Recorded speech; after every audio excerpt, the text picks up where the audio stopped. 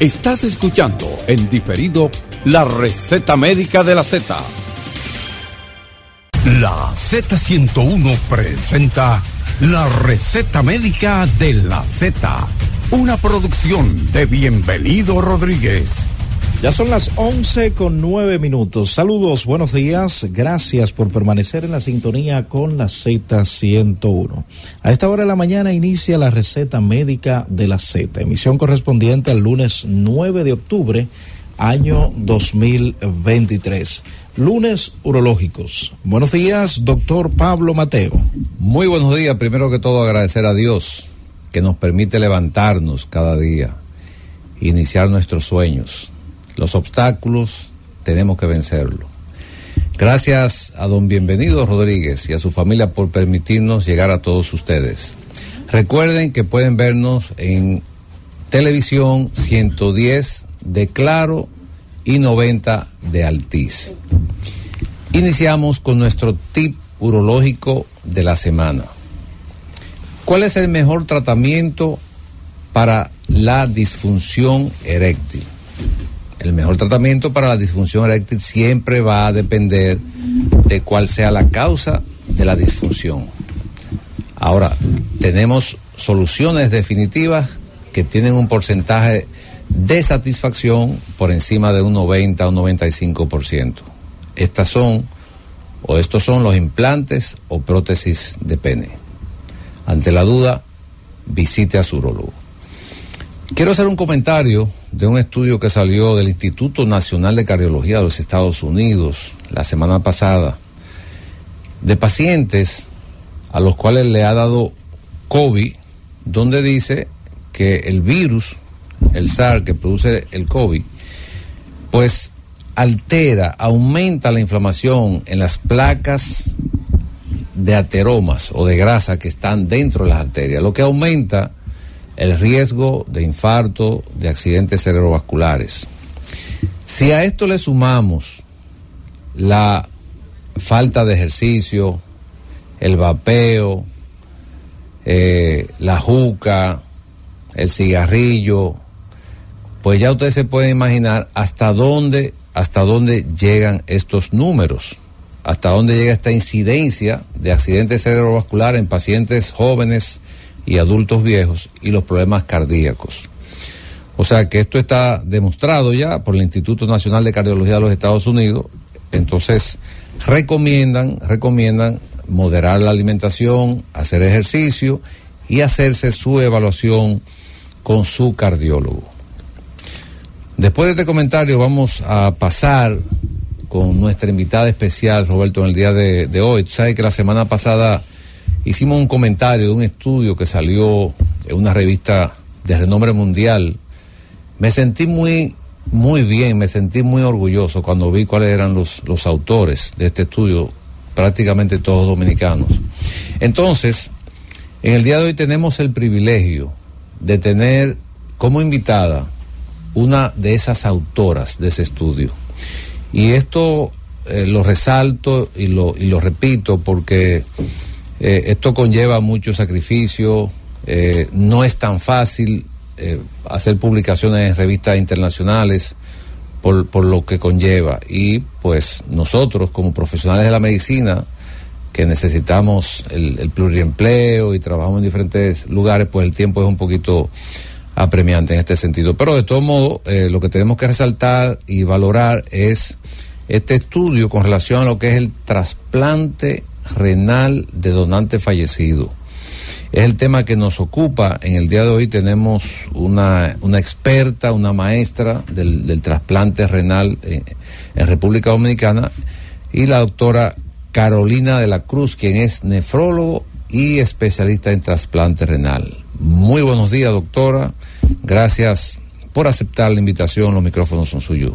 Oriéntenos un poco con relación a lo que es el trasplante renal de donante fallecido. Buenos días, muchísimas gracias de verdad por el espacio y por la invitación.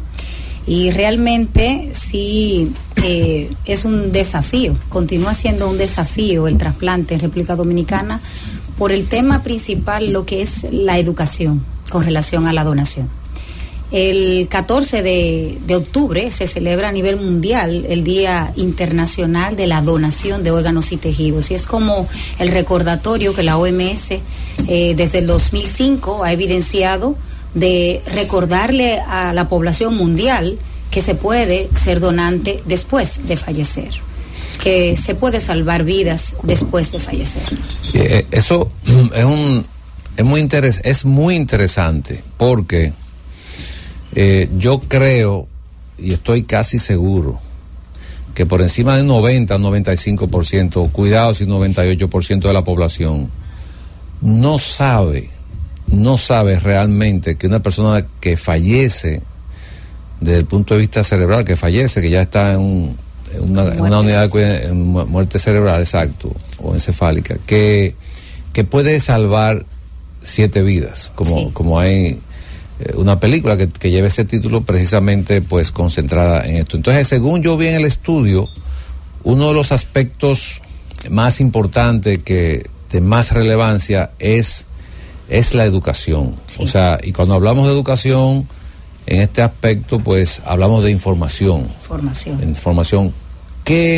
¿Cuál es la información que nosotros debemos llevar a la población para tratar de concientizar y que la gente pues esté en la disponibilidad de donar? Porque al final esos órganos se pierden, vamos a decirlo así. Así es. Aunque no sea un término como tan, pero bueno, si yo fallezco, como todos vamos a fallecer en algún momento, y hay la oportunidad de yo poder donar mis órganos a una persona que está en diálisis, que es una parte dramática, ¿cómo nosotros hacemos para llevar esa información, esa educación a la población?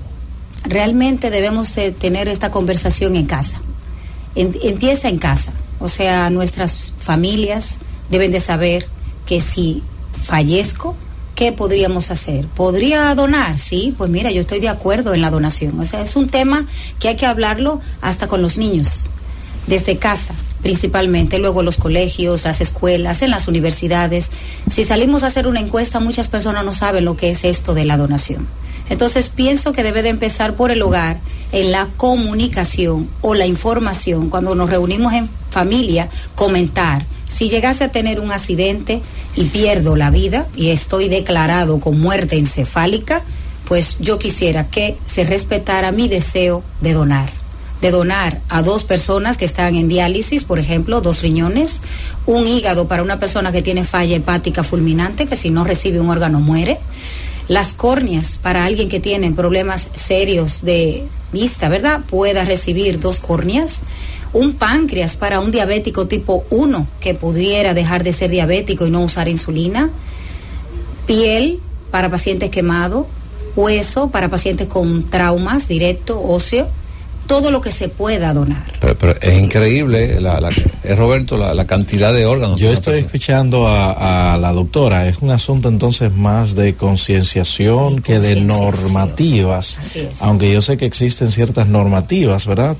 para esto de la donación. Hay organizaciones que trabajan con esto de los donantes, pero si una persona asume esto, doctora, ¿tiene que dejar algún documento firmado o no? No dejamos un documento firmado. La legislación que tenemos en nuestro país continúa de la siguiente manera. Lo más importante es que la familia, cuando se le solicita la donación, si tiene la información de que su familiar dijo en vida que quería ser donante, con eso es suficiente. O sea, la ley lo que tramita es que la familia esté decidida a ese sí y al respeto del sí de esta persona. Pero en la familia se dan casos y cosas. Sí. Quizás un grupo esté consciente y tenga la información, pero otro no. Entonces, por eso le preguntaba acerca de que si alguien dejaba o se podía dejar algún documento firmado, precisamente por esa disyuntiva que se puede presentar después del fallecimiento de esa persona. Por eso es muy importante conversar este tema, porque realmente, aunque yo tenga un carnet de donante, en el INCOR, por ejemplo, tienen las normativas para hacer esto de un carnet de donante. Si la familia, cuando se le solicita la donación, dice que no, a pesar de la donación se cae. Y tenemos tan alto aquí el porcentaje de negativa, que te lo voy a poner simple, de 10 familias que se va a solicitar el captador para la donación, 8 dicen que no de entrada. ¿Y qué usted cree que pasa, doctora? O sea, porque información y educación. Dos preguntas. Sí. ¿Qué usted cree que pasa? Y usted mencionó el INCOR. ¿Qué es el INCOR? El INCOR cuando usted es, es el estamento estatal que regula la donación de órganos y tejidos en el país. Es quien dirige que la donación sea de verdad efectiva, legal y que todos los trámites se hagan de manera correcta. Y es también el estamento que debe de hacer hincapié en lo que es la educación constante. En los países donde se ha desarrollado una buena tasa de donación es porque se ha trabajado mucho la educación. Es porque este tema no es tabú. Este tema se habla claro y la gente sabe y conoce bien lo que es el término de donación. Entonces, ¿por qué nuestro país, que tenemos el número 2 en muertes por accidente, una tasa de mortalidad súper alta, el número 2 en Latinoamérica, podemos decir que el año pasado, 2022, fallecieron 2.961 personas, casi 3.000 personas, por muerte por tránsito, de causa de muerte por tránsito. Entonces, teniendo una tasa tan alta, ¿cómo no aprovechamos esta situación? No queremos que nadie fallezca, pero si alguien tiene un trauma cráneoencefálico severo y evoluciona a muerte encefálica, que cuando se solicita a los familiares el donar para salvar a 6 personas, a 4 personas, la familia diga que sí y no lo vea como un tema negativo, sino como algo normal. Como podíamos mejorar hasta el dolor de la pérdida de un ser querido ayudando a otra persona, sabiendo que esa persona ayudó a varias personas. Voy a utilizar este término. ¿La parte de la religiosidad afecta también en esto de la donación? No, la religiosidad, diferentes religiones, todas apoyan la donación. Lo único, por ejemplo, los testigos de Jehová no están de acuerdo en las transfusiones, pero sí están de acuerdo en la donación. Entonces, las religiones como tal no son tabúes. El tabú está más que la gente tiene miedo y porque no conoce bien el concepto. Pero miedo a que, por ejemplo, si una persona tuvo un accidente, vamos a poner el escenario donde una persona tiene un accidente, está en cuidados intensivos, muerte cerebral. O sea, ya ese paciente falleció y declarado con una muerte cerebral. ¿Qué puede temer un familiar de esa persona que tuvo ese accidente, lamentablemente, a que done esos órganos? ¿Cuál sería el temor? Antes del 2021, octubre, al final del 2021, que aprobaron el cambio de ley de cobertura, había mucho miedo a decir que no, porque esos gastos los voy a tener que pagar yo. El familiar decía, no, eso me va a costar, y esperar aquí, y al final, o sea, el tema económico era una dificultad.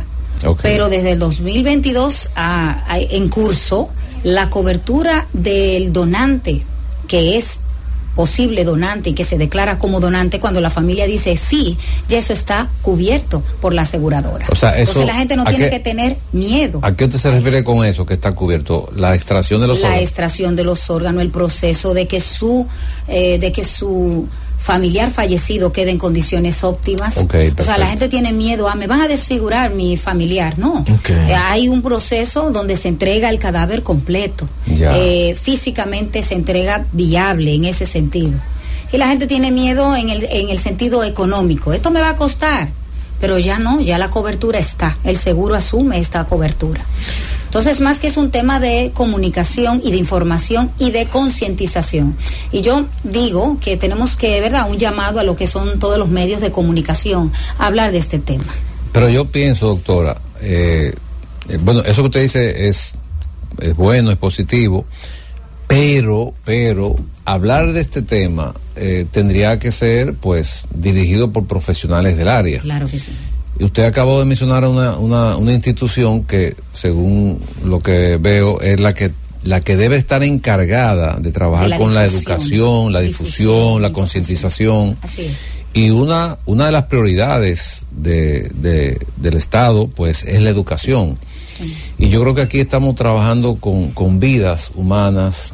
Cuando una persona, y los que me están escuchando, que están en diálisis, o que tienen un familiar en diálisis saben, y usted, doctora, sabe lo dramático que es esto, que el pues cambio de vida. Esto es algo dramático no solamente para el paciente, sino también para los familiares. Entonces, cuando usted puede lograr sacar a un paciente que esté en diálisis, eso le cambia la vida, no solamente al paciente, sino también a los familiares. O sea, nosotros entendemos, porque yo como médico, como profesional, realmente, y aparte de que trabajé 15 años en trasplante, Sí.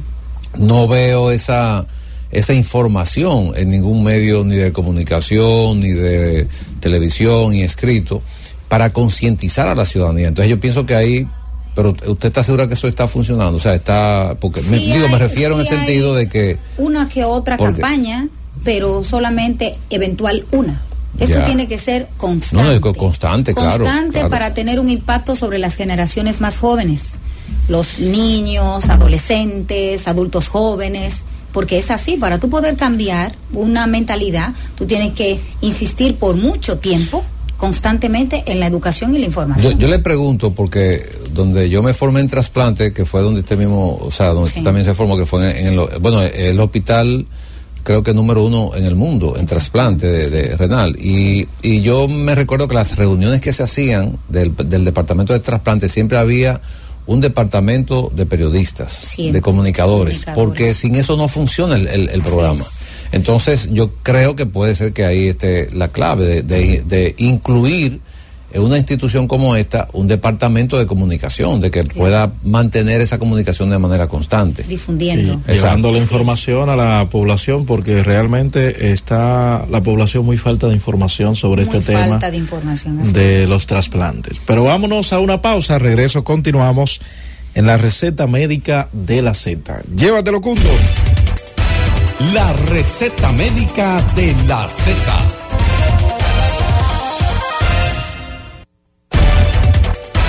Y ahora continuamos con la receta médica de la Z. Ya son las 11:32. Continuamos en la receta médica de la Z. Un interesante tema en el día de hoy. Doctor Pablo Mateo, antes de pasar con el público. Este es un tema que no debería ser un tema. Debemos hacer varios programas, porque está muy interesante y estamos hablando de vidas. Antes de irnos con el pueblo, vamos a darle unos buenos días a nuestro colega, hermano de cabina, Wellington Ledesma. Maestro, muy buenos días, Roberto. Saludos, gracias, hermano. Yo contentísimo me disculpo que llegué un poco tarde, ahí se me complicó la consulta, pero encantado de tener a la maestra Carolina, amiga personal mía, a quien admiro y aprecio muchísimo. Gracias. 809-732-0101, 809-221-0101. Llamadas internacionales al 855-221-0101. Para cualquier inquietud que usted tenga sobre este tema de donantes cadavéricos. Le quiero preguntar a la doctora, antes de la primera llamada, este instituto, ¿verdad?, ¿ha hecho algún estudio a nivel poblacional de quiénes estarían dispuestos o no a donar, como método de una encuesta, para ver más o menos cómo piensa la población, si se ha hecho ese trabajo en algún momento? Sí, han hecho varios trabajos de investigación y de encuesta. ¿Qué piensa usted de la donación? Sí. Y los resultados, más que todo, es no saben qué es eso, donación. No sé de qué trata ese tema, o sea, poca información tiene la población. Algunas personas que tienen un nivel educacional tal vez un poco mayor pueden dar una información un poco más acabada, pero no es un tema que esté en el día a día. Hasta que no le toca tener una situación cercana real, no saben bien lo que es esto. No hay una vamos a decir, negativa con relación a lo religioso. Casi las religiones hablan de este tema de la donación. Okay. Pero la población en general está en otras cosas, tal vez no toma en cuenta este tema como tal. Por eso debemos de informar. Y aunque hay un estamento que debe de hacer esto de información, pero también los profesionales de salud a veces no están claros cómo es este engranaje de la donación. O sea, solamente no es la población general, a veces las mismas personas, médicos, enfermeras, trabajadores de salud, no tienen bien claro el concepto hasta que no le toca a un familiar cercano. Entonces sí hay que hablarlo, hay que sonarlo, hablarlo, difundirlo, y que esto sea un tema normal de la normativa, como es la vida, la muerte y la enfermedad. Me voy con esta llamada. Saludos, buenos días. Sí, buenos días. Quisiera preguntar a la doctora si hay alguna ley que tenga un accidente, que muera en accidente, puedan quitarle los órganos que se puedan usar, y para que el cadáver no se vaya con eso, que le puede servir para la vida de otra gente. Sí, hay una ley. La legislación nuestra dice que todo el mundo es donante, pero que se necesita el consentimiento del familiar o de los familiares. Muchas veces tenemos familiares que dicen sí, y luego aparece un familiar y dice no estamos de acuerdo. Sí. Si hay un familiar que dice sí y otro dice sí, yo tengo un familiar que está en la lista de espera, que necesita un riñón, yo dono si se lo dan a esa persona. Tampoco no puede ser sugestionado. Exacto. Tiene que ser libre, altruista, un regalo para el pool de los que están en la lista de espera. Saludos, buenos días. Yo quería preguntarle a la doctora que cuántos médicos han donado órganos, que ella sepa. Gracias. Sí, hay médicos aquí, bueno, hermanos de médicos. Puede ser hasta el caso contrario. Tenemos médicos que se han enfermado de enfermedad renal crónica y sus familiares todos dicen yo voy a donar. Yo recuerdo que tuve un paciente en la consulta, tiene 8 hermanos, fueron 5 de sus 8 hermanos a decir que quieren donar. Entonces es un tema de hablarlo en la familia. Y, por ejemplo, yo trabajo trasplante. Si tengo un familiar que necesite un riñón, la primera que va a salir a donar soy yo, por el hecho de tener la educación o la formación en este tema. Le tengo una pregunta un poco complicada más adelante, doctora. Se lo anuncio. Saludos, buenas. Bueno, se cayó esta llamadita. Doctora, se habla de donación de órganos. Sí. Pero esas instituciones, esos hospitales que trabajan con esa donación de órganos, ¿los órganos se venden o se compran? No se puede hablar de terminología de venta o de compra, porque es ilegal. Ajá. Y está bien claro en la ley. Se solicitan. Okay. La familia dona los órganos y esto cae al pool de lista de espera. Hay una lista de espera que la maneja el INCOR, el instituto, no nosotros. Nosotros, por ejemplo, yo trabajo en el Hospital General para la Salud, tienen un gran porcentaje de pacientes que están en la lista de espera. También el Hospital Metropolitano de Santiago tiene pacientes en lista de espera, y también el Secano tiene pacientes en lista de espera. Cuando aparece la alarma de donante, lo maneja el INCOR y es quien distribuye para dónde van esos órganos. Muy bien. Bueno, salieron 14 pacientes que son posibles receptores. 3 están, o 8 están en la plaza, porque es el que tiene mayor número de pacientes.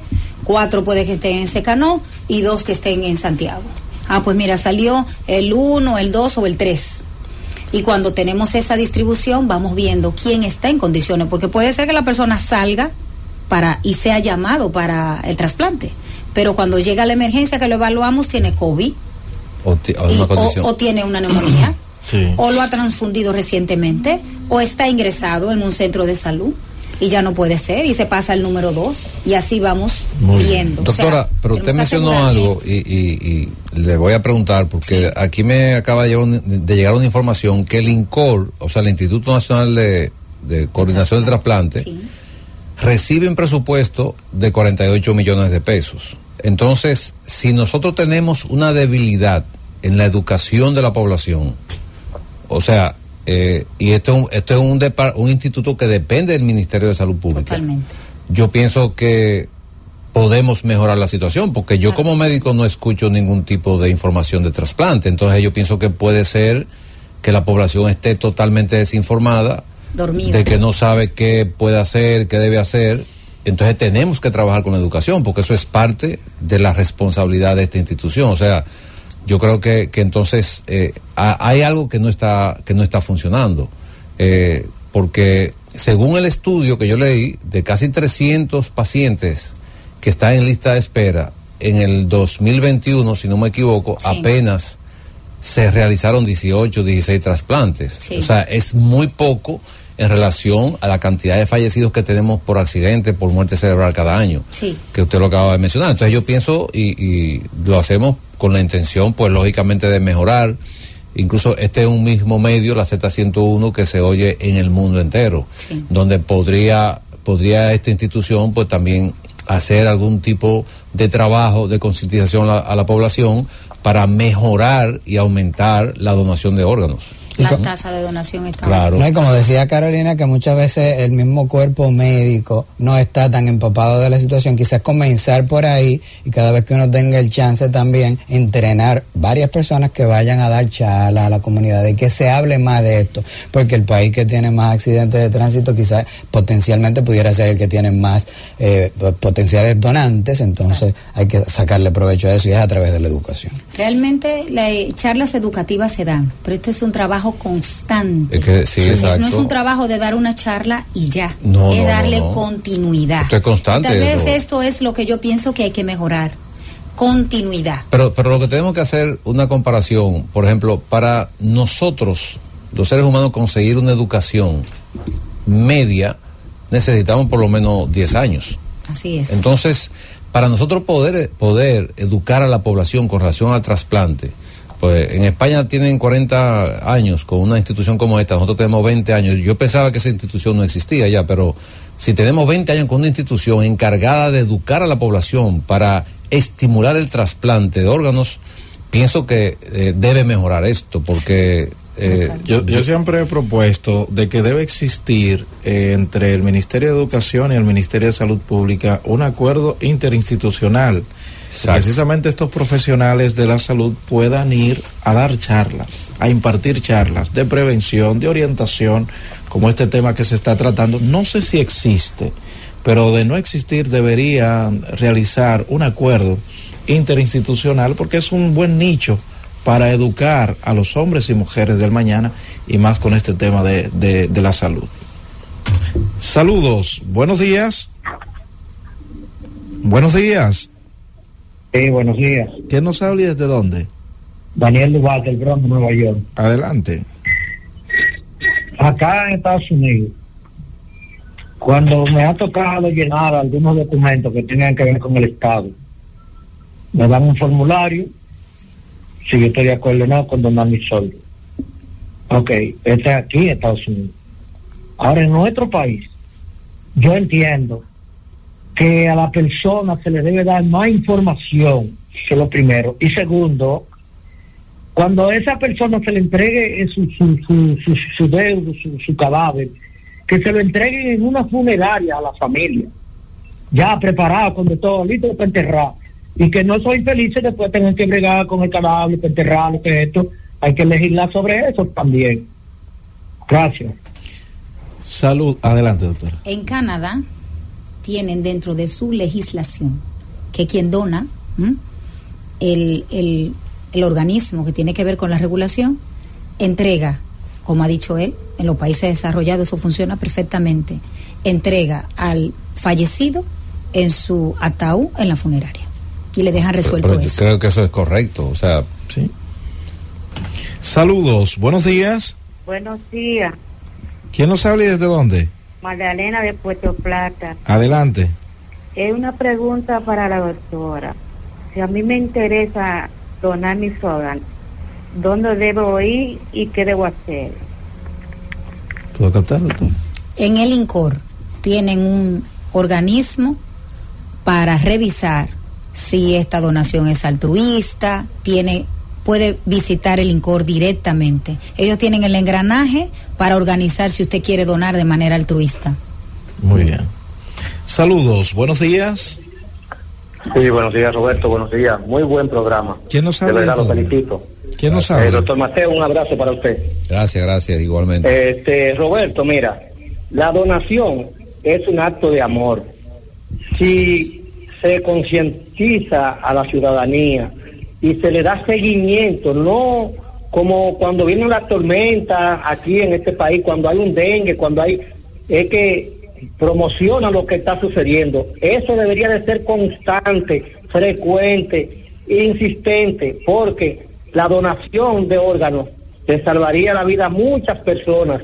Pero recuerda que estamos en República Dominicana, que si usted no insiste con las cosas, se quedan en el limbo y se quedan en el tiempo. Yo le dije a mi familia, cuando muera, que yo voy a donar todos los órganos que pueda donar, porque eso es un acto de amor y un acto de desprendimiento, de que, ¿qué va a hacer usted con sus órganos enterrados cuando puede servirle aquí en la tierra a mucha gente? Así es. Bueno. Yo creo que esa es una de las mejores intervenciones. Sí, le agradecemos a esa llamada, porque expresó lo que siente. La donación es amor, pero necesitamos educar. Eso es necesitamos que se trabaje más en la información de la población. Bueno, vámonos a una pausa. Al regreso continuamos en la receta médica de la Z. Llévatelo, Cundo. La receta médica de la Z.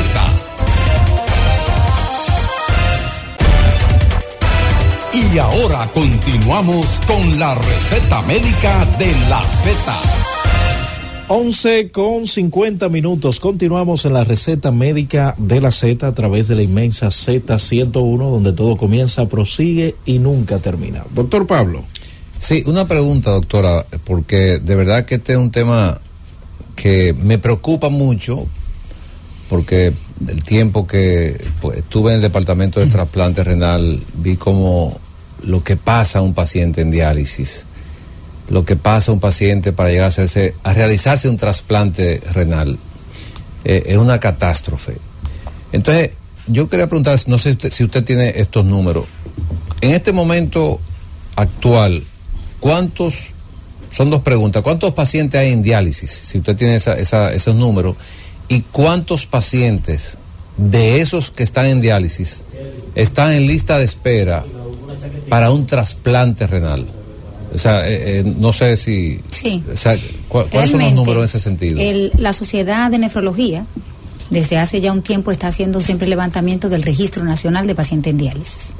Hace poco, que teníamos el Congreso de Nefrología, se hizo el corte y hay un total de pacientes en diálisis o en terapia sustitutiva, 4.536 pacientes. ¿4.000? Sí. En su mayoría, la mayoría están en hemodiálisis, 3.000 y algo, y 1.100 o 1.200 en diálisis peritoneal, ¿sí? Lo interesante de esto es que a pesar de este gran número, en lista de espera o en preparación para trasplante, solamente tenemos lista de espera 236 pacientes. ¿Y qué pasa ahí? A nivel nacional. Eso como que no tiene... No tiene... O sea, caemos en el mismo tema de la información. Los pacientes piensan que para un trasplante hay que gastar mucho dinero. Doctora, y que su seguro no se lo cubre. Entonces, por eso se quedan un poco, vamos a decir, como adaptados a su terapia dialítica, y tal vez yo no me puedo trasplantar, y entonces se quedan en esa situación y no buscan la posibilidad de salir de diálisis a través de un trasplante.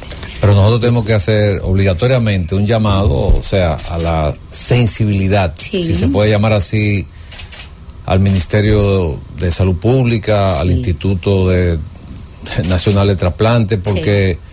O sea, es un número abismal, de 4.500 pacientes en diálisis y 200 pacientes en espera. O sea, quiere decir que estamos hablando de un 1% prácticamente, o menos de un 1%. ¿Influye la edad para este tipo de trasplante, doctora? Si un paciente, diríamos, un poco añoso, ¿valdría la pena trasplantarlo? Individualizamos mucho el paciente. No es lo mismo una persona de 73 años que está activo trabajando a un paciente que está discapacitado, que le faltan piernas, que esté encamado. O sea, todo depende de la fragilidad que tenga el paciente con relación a la edad o de las complicaciones que tenga el paciente. Pero una persona activa de más de 70 años se puede trasplantar. Nosotros tenemos algunos pacientes de 73 años trasplantados, hasta de 76 años trasplantados. Eso depende de la vida y la causa que haya sido la enfermedad renal. No es lo mismo un diabético hipertenso de más de 70 que un hipertenso solo.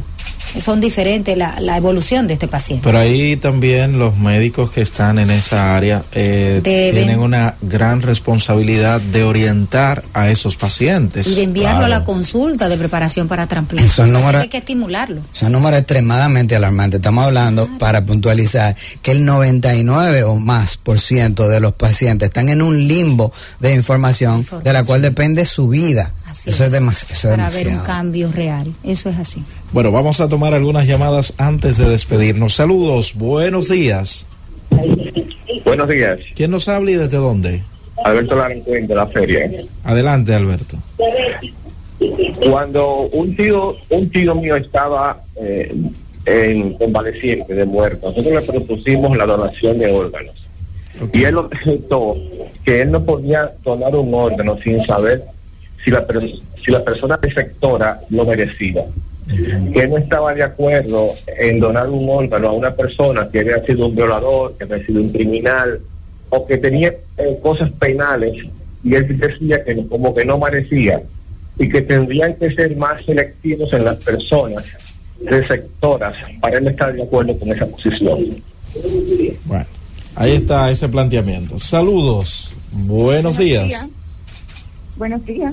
Sí, ¿quién nos habla y desde dónde? Aquí de Herrera. Yo le quiero preguntar al doctor que si él considera que hay seguridad de medicina para la persona pobre. Usted compra una receta aquí y va a toda la farmacia, y si tiene el nivel alto, usted no existe, o sea, y mandan a la gente cada 3 meses para que usted se muera en su casa. Es una seguridad de médico. Bueno, esa es la parte médica, la parte farmacológica, dice ella. Saludos, buenos días. Buenos días, mi nombre es Pavel y llamo desde Miami. Adelante. Mira, yo digo que la doctora explica algo que tiene mucha importancia, que es educar a la población, pero sobre todo es crear una infraestructura en la República Dominicana donde se puedan hacer donaciones. Porque ahora mismo, si pasa un accidente en una carretera, una ambulancia en la República Dominicana no está preparada para habilitar un cuerpo para eso. Pero mira, me acaba de llegar una información muy interesante, que me dicen que ese instituto tiene 25 años, y esos 25 años prácticamente está dirigido por las mismas personas. ¿Cómo? No ha habido... Entonces, no, o sea, parece que la función no ha sido efectiva, porque si con esos números que nos acaban de dar ahora de pacientes en diálisis y pacientes en lista de espera para trasplante, es incongruente totalmente. Entonces, yo creo que eso, pues el Ministerio de Salud Pública debe, pues, ver qué está pasando, porque estamos hablando de 4.500 personas en diálisis. Sí. El que no sabe lo que es una diálisis, eso yo a veces, a lo mejor soy muy rígido, muy psicorrígido, pero yo a veces digo que estar en diálisis a veces es peor que morirse, porque lo que eso impacta a la vida del paciente, lo que eso impacta a los familiares, es dramático, señores. El que no sabe lo que es una diálisis no tiene conocimiento de lo que pasa. 3 veces por semana, 4 horas, sentarse ahí a darse la terapia, porque sin eso no tiene vida. No. Pero el problema entonces se acrecienta, porque primero la desorientación que tiene la población. No tenemos información, no hay información. Las personas que pueden manejar esa información no la dan, o no sabemos si es porque no la tienen o porque no quieren. Pero que hay instituto para eso, o sea, hay algo que no está funcionando. Hay un organismo que está creado para eso. Que debe de hacer mejor valoración de la información.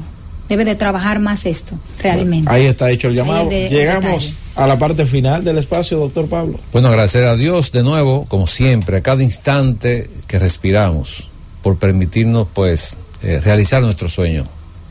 Nos vemos el próximo lunes, en un lunes urológico. Doctor Ledesma.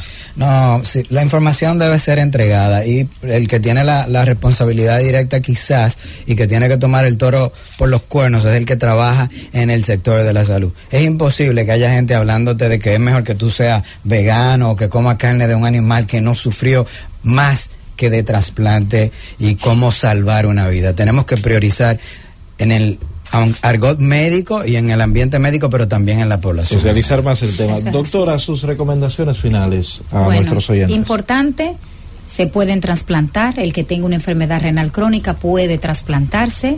El trasplante está cubierto por la aseguradora. No tengan miedo en decir que eso cuesta mucho dinero. Vayan, pregunten, vayan a una consulta de preparación. Los centros que hacen trasplante están identificados. La información está. No se quede con duda y trate de mejorar su calidad de vida saliendo de diálisis. Excelente. Nuestros oyentes que permanezcan en la sintonía, porque ya llega Z Deportes. Cundo, llévatelo. La receta médica de la Z. Gracias por escucharnos. Sigue conectado. Z